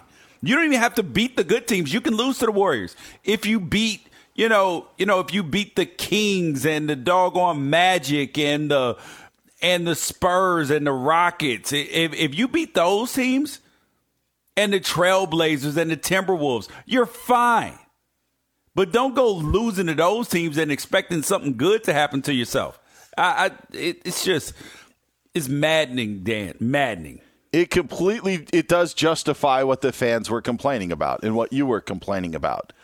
And that's the part of it that while it's awesome for that night, and it's great for LeBron. And honestly, I'm not trying to pile on LeBron because there are people that will look for any single, slip up, and even on the best nights, try to find the other side of the story and why it was a bad night.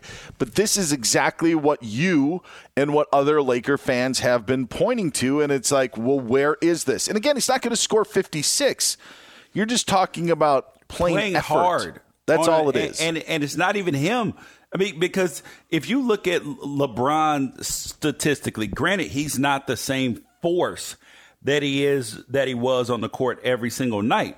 But the dude is at 28-7-7 in year 19. He's 37. Dan, what more could you possibly want the man to do? What more? There are times that we even saw some clips over the last day. I can't remember if it was the game prior or the one before that, where LeBron's just not dying for the ball, but you just feel the need that you got to get LeBron the basketball, and he isn't, and no one's passing to him, and he's down on the block and trying to get open, and guys are throwing up shots. I understand that frustration. Now, what people would also say is this is the team that LeBron picked. So for the frustrations that LeBron may have with what he, at times if he's not getting the ball in the game or feeling like he's open and should be getting the ball, there's that other side of the coin. And I actually think that is something that separates, say, the Lakers. And obviously the Lakers brand and LeBron's brand plays a big part in this. But when you also look at an underachieving team like the Brooklyn Nets, we are 100 times harder on the Lakers for their missteps and what LeBron does than we are with anything with the Brooklyn Nets. Like it is too. And if you were to look at the Nets and you look at their season, and obviously Kevin Durant missed a month and a half, which is a big part of it. Anthony Davis is also dinged up for the Lakers. James Harden, he missed time. That hamstring looking real good right now. But so the Brooklyn Nets, I give them, honestly, they've lost 4 games straight. I give them a pass right now. Like, they're getting the ultimate pass because of the James Harden situation plus Kyrie. In terms of their record. And the Kyrie can only play in away games, and Kevin Durant being out. I don't know what else you could have expected with this team. When they were healthy, they were in the one. When they were healthy, even without Kyrie, they were in the 1 seed. They've fallen all the way to the 9th seed right now. So I'm not getting ready to put too much, non-stock, if you will, into the Brooklyn Nets, because I know that this is still a good basketball team. And I guarantee you, if KD is healthy and if Ben Simmons is on that court too, I guarantee you that there's going to be a lot of teams that do not want to play that basketball team. Well, I will say this. I think that there would be teams in the West that would want to play the Lakers. I am still saying 0.0% chance that the Lakers... 0.0? 0.0% chance that the Lakers win an NBA title. I'll say... all right. 0. I was going to say get to the NBA Finals, but I'll just say 0.0% chance. Even though they've played the Warriors well over these last couple matchups. The win last night, they lost by 2 recently in San Francisco. In a 7-game series, I'm taking Golden State, especially if you have a healthy Draymond Green. The Lakers, even healthy, aren't good enough to win a 7-game series against that team or a healthy Phoenix Suns team. Just not going to happen. Okay, Dan, listen, buddy. The fact that you won't even give the Lakers a 0.01% chance is insanity, because all you need is a chip in a chair. You got LeBron. If Anthony Davis is healthy, let's say that Westbrook, that he stops hitting the side of the backboard like he has for the rest of his career. Well, that's not going to change. You and I both know it's happened for the rest of his career, dude. He's got the yips. He's got the shooting yips right now. That's not going to change. The one thing the Lakers do have going for them is that I don't think that the 5 worst teams in the West have any interest in making the postseason. I don't think that Portland and San Antonio. Portland has changed their rosters. Yeah. Nurkic, he got a fever in his foot. Dame could probably come back. But why? They are messing with the rotations of the young players, because those dudes were playing way too hard. They were winning games, and then they won. They went on a winning streak. You're like, whoa. What are y'all doing? We can't stop you from playing hard, because you guys are first and second year players playing for your career. But we damn sure ain't gonna let you blow this draft pick up after we done promised Dame that we're gonna get something going here. No. Losers of their last 4, the Blazers and Spurs are. Everybody's smiling. Chauncey Billups, job security right now. The Lakers would have to face the Pelicans in that play-in game, where the loser would go home and the winner would get the loser of what right now would be the Clippers-Timberwolves matchup, with the Timberwolves sitting in the 7th spot and the Clippers in the 8th spot. And those Brooklyn Nets, as you mentioned, they're in a log jam right now with Charlotte and with the Hawks. All sitting there in the 8, 9, and 10 spot. Just a slight percentage point lead on Atlanta, because Atlanta has played 2 fewer games than the Hornets and the Nets do. But it does, I think, the LeBron factor, I think the James Harden factor being the negative factor, the Kyrie factor, all different in Brooklyn. And then obviously Kevin Durant's knee injury is a big deal. Kevin Durant being hurt to me is a bigger deal than Anthony Davis being dinged up for the Lakers. That's just because Kevin Durant, when he's on, is, best player in the NBA at at times. So that's another reason why I don't think you're seeing as much shade thrown towards the Brooklyn Nets as you are towards the Lakers, even though both teams are sitting in the 9 spot in their conference. He's George Wrighster. I'm Dan Beyer. This is Fox Sports Sunday. It was a rough one for one network yesterday. We'll explain after David Gascon gives us the latest of what is happening on this Sunday afternoon. Last Sunday before we change our clocks to put that on everyone's radar. That's right. Dan, the one thing you left out about this Laker team? Oh, what's that? Zero heart. Zero heart. Whoa. See, look. I had it last night. I That's cannot wait One time. for you guys to eat your damn words. Don't worry. I waited for that with you in the Super Bowl with Jared Goff and Matthew Stafford. So I will calmly acknowledge that if it ever happens. The weekend I was out, I heard that there was. I didn't want to bring it up, but I did say that the trade worked for them. I mean, what else do you want me to say? Not say that Jared Goff could have done what the Rams did this season. I never said that. What I asked a simple question all season, which was very reasonable. How much better are the Rams with Matthew Stafford than Jared Goff, and that they need to not only go to the Super Bowl but win the Super Bowl to justify the trade, and they did it. They succeeded. Congratulations to that team. What else you want me to say? I don't know, man. I don't know. He could have played a perfect game and lost, and you still would have said, well, he did exactly the same as Jared Goff would do. Right? Jared Goff could have won that Super Bowl against the Bengals. Yeah. Right? Yep. Yeah. Hey. Aaron Donald was pretty fantastic and should have been MVP, but that's another discussion. Guys, in Vegas today, NASCAR Cup Series took its act to Sin City. Alex Bowman won it. He beat out Kyle Larson. That was on Fox earlier today. College basketball and the NBA, heavy menu today, and a bunch of games that are going on right now, but a few teams that have punched their ticket to the dance. Chicago, for the second year in a row, your Loyola Rambers are Missouri Valley Conference Tournament champions, and in the process, they have earned an automatic bid to the NCAA tournament. Sister Jean, dust off those dancing shoes. Here we go again. Now, they weren't the only ones either, though. Final horn sounds. Longwood, Big South champions. Unbelievable season. They don't need the cardiac kids today. You can put your nitroglycerin pills away. Longwood dominates from start to finish. The Lancers are going dancing. One and done. Iowa Hawkeyes will get things underway in about 5 minutes from now with Illinois. That's going to be on FS1. Minnesota Northwestern the same. Guys, big day at the office for Jason Tatum. He had 54 points in the victory against the Brooklyn Nets. Celtics win at 126-120. Chris Middleton with 44. Bucks 132. Suns 122. Memphis and Houston going at it in Texas. Grizzlies up by 6, 28-22. Pacers and Wizards. Right now, Washington is a 7-point lead. Jazz at OKC leading by 9. Guys, back to you. Thank you very much, Dave. It is Fox Sports Sunday. He's George Wrighster. I'm Dan Beyer. If cold candidate calls aren't turning into hot hiring leads, then you need Indeed, because Indeed's powerful hiring platform makes it easy to attract, screen, and interview candidates all from one place. Find your next great hire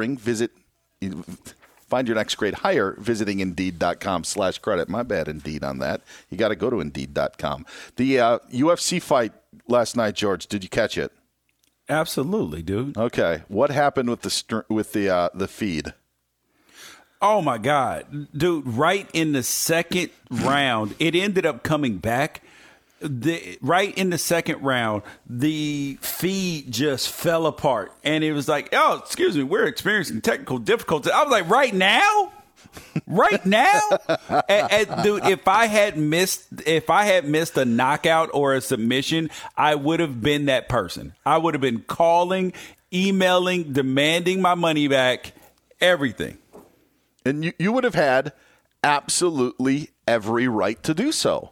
You would have, because you paid to watch that event, and I know that there's nothing that they can do with technical difficulties, but listen, there is something that you can do. And the reason I bring it up, and it's not to rain on ESPN because they are a competitor, but yesterday afternoon, George, there were things that me and the family had to go out and do. And so I knew Coach K's last home game at Cameron Indoor part of my out and about running around were going to be during that window. So you know what I did? Tape the game, right? Going to sit down, going to watch some pregame festivities, going to check out, see what's happening with Coach K, because I saw in the guide that, hey, Channel 206 on DirecTV, Kansas, Texas from Lawrence, 2-hour window, ends at 3 o'clock our time here on the West Coast, then North Carolina at Duke to follow. Well, guess what happens? Texas and Kansas go into overtime. Goes long, yeah. So the first 15 minutes of my recording are the overtime session between Kansas and Texas. And while it was a great game, this is a once-in-a-lifetime opportunity. Coach K isn't going to have a final home game at Cameron Indoor again. And it was such a colossal disappointment, George. And I know someone's sitting in their car saying, like, well, if it really meant a lot to you, you wouldn't have been running around. That's not the point. What ended up happening was you are allowed to run around with your family because football season just ended and you don't want to get a divorce. Yes. They gave us split screen. So there was no audio going on from Cameron Indoor, but you saw Coach K walking out, and then you had the Kansas-Texas game. And my whole point is this. Listen, everything in college sports and, heck, professional sports are done for TV purposes, right? You knew this was going to be a special. They did a whole thing on Coach K the entire day. It was their college game day. They had this, they had that. You couldn't just space out a window to say, you know what, we're going to carry the entire pregame show, like the pregame and all the festivities. Put that on the air. I know you may have to move out a college basketball game with that window, but to not have that aired was just so disappointing. So everything that I wanted to see in the pregame, all the pomp and circumstance from the pregame, out you didn't the get window. a chance to see it. Oh, it was so disappointing. It not as disappointing as having a VCR tape cut off like right before the game's about to go overtime. Old days. Old school. Yeah, this was kind of the reverse of that, but I was very disappointed in not being able to see the whole festivities and all of their worth on the old DVR.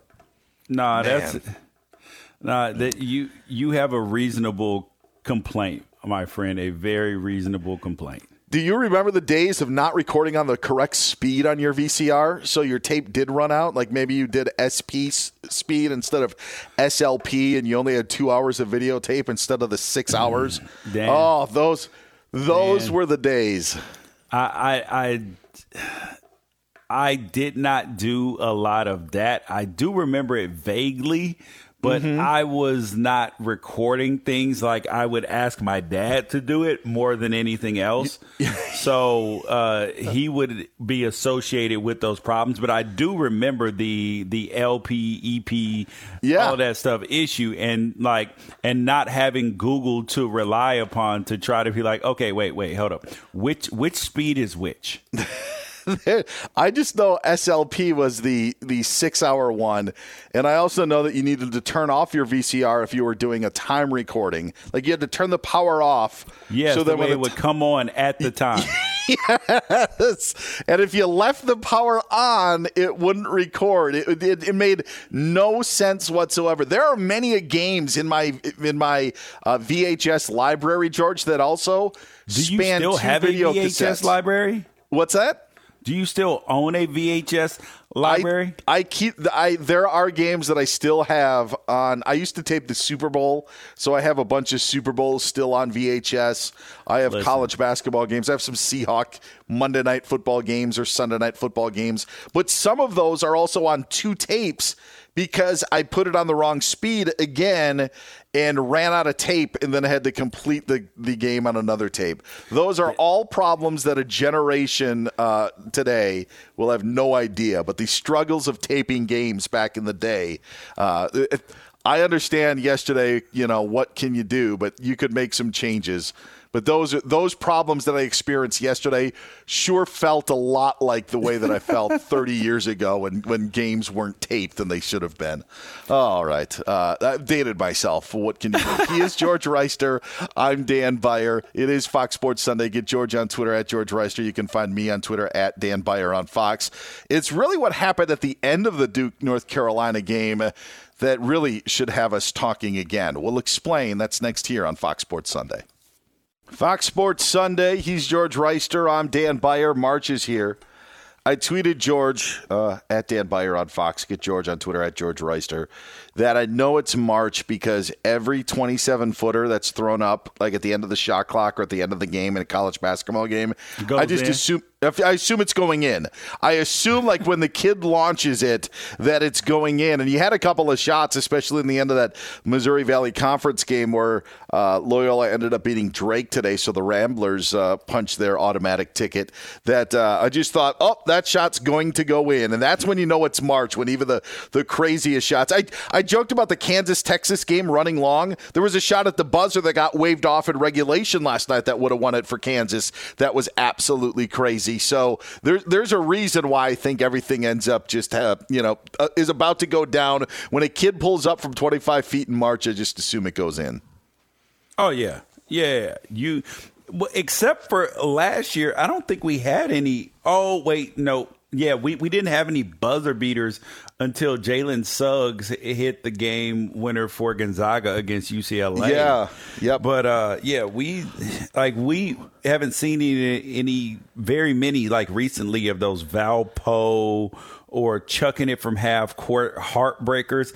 Like those are fun for fans to watch, but they're no fun for the players. I think you would rather lose on some other situation than that, because that's got to be brutal. There weren't a lot of close games I remember in the tournament outside of the when Texas ended up losing to Abilene Christian. Like that was a close game. And then I thought Arkansas ended up playing a close game. But up until like that Final Four matchup, Michigan had a chance to beat UCLA in the Elite Eight, and they were off the mark. But there weren't tons of just even close games, a lot in the tournament. Arkansas, just double checking, beat Texas Tech by 2, and then they took out Oral Roberts. But yeah, there wasn't as crazy. But the Jalen Suggs one last year seemed to kind of make up for some of the stuff that we were missing. Yeah, dude, that was Heartbreak Hotel, baby, Heartbreak City. I want to get your thoughts on this as we wrap things up. We had the Juwan Howard situation, obviously, a couple weeks ago, and the Michigan coach actually now has served his 5-game ban for slapping Wisconsin assistant Joe Krabanoff after that game in Madison. There was another handshake scenario deal, however you want to put it, at the end of the Duke North Carolina game yesterday, where Hubert Davis, the North Carolina coach, attempted to shake Chris Carrawell, the Duke assistant coach's hand, and Carrawell just walked past him and ignored him. I believe Nolan Smith also shook his hand and didn't look at Hubert Davis. But what was mentioned in this postgame was that Chris Carrawell said that he didn't shake Hubert Davis's hand because North Carolina didn't go and shake their hands prior to the game. And I'm like, okay, what are we doing here? The common theme in all this stuff, George, it just seems like the losers are having a really tough time with the handshake line lately when it comes to college basketball or anything else. Like, we had this whole stupid debate of, do you need a handshake line or do you not? It just seems to me that the common thread is that when you lose a game, they seem to be the ones that have the difficulty in carrying out the actual duties of a handshake line. Hey, man, listen, I'm not mad. I am not mad at all about see, the thing that makes sports great. See, I would be upset if this happened all the time, right? I actually like it when it happens occasionally because these are the things that fuel rivalries, the things that turn, a regular rivalry into super heated, and then that engages the fans that much more, engages the players. The intensity goes up the next time they play, and I'm all in on all of that. The look that Hubert Davis gave Chris Carrawell as he walked by, kind of like what? What? Okay, all right. If that's the way that you want to roll, it's just I just find it very, very funny that it's never the winners who are having the problem with the handshake line. It's always the ones who have to go back to the locker room in defeat. And by the way, if there is anything that needs to be changed about a handshake line, it's that star players should only be able to shake the hands of other star players. Way to put that in at the end of the show, buddy. Maybe we take my NFL rule and translate it over to the NBA, where Kevin Durant can only say what's up to a certain amount of guys. Like if they're playing the Bucks, he can say what's up to Giannis and Chris Middleton and Drew Holiday. But if somebody else comes over, if Grayson Allen comes over, maybe not. Maybe Grayson Allen doesn't get to that level of shaking Kevin Durant's hand. There's only so many hands that you can shake. Maybe the NBA needs my NFL rule. What do you think? Absolutely not. That is one of your all-time worst takes.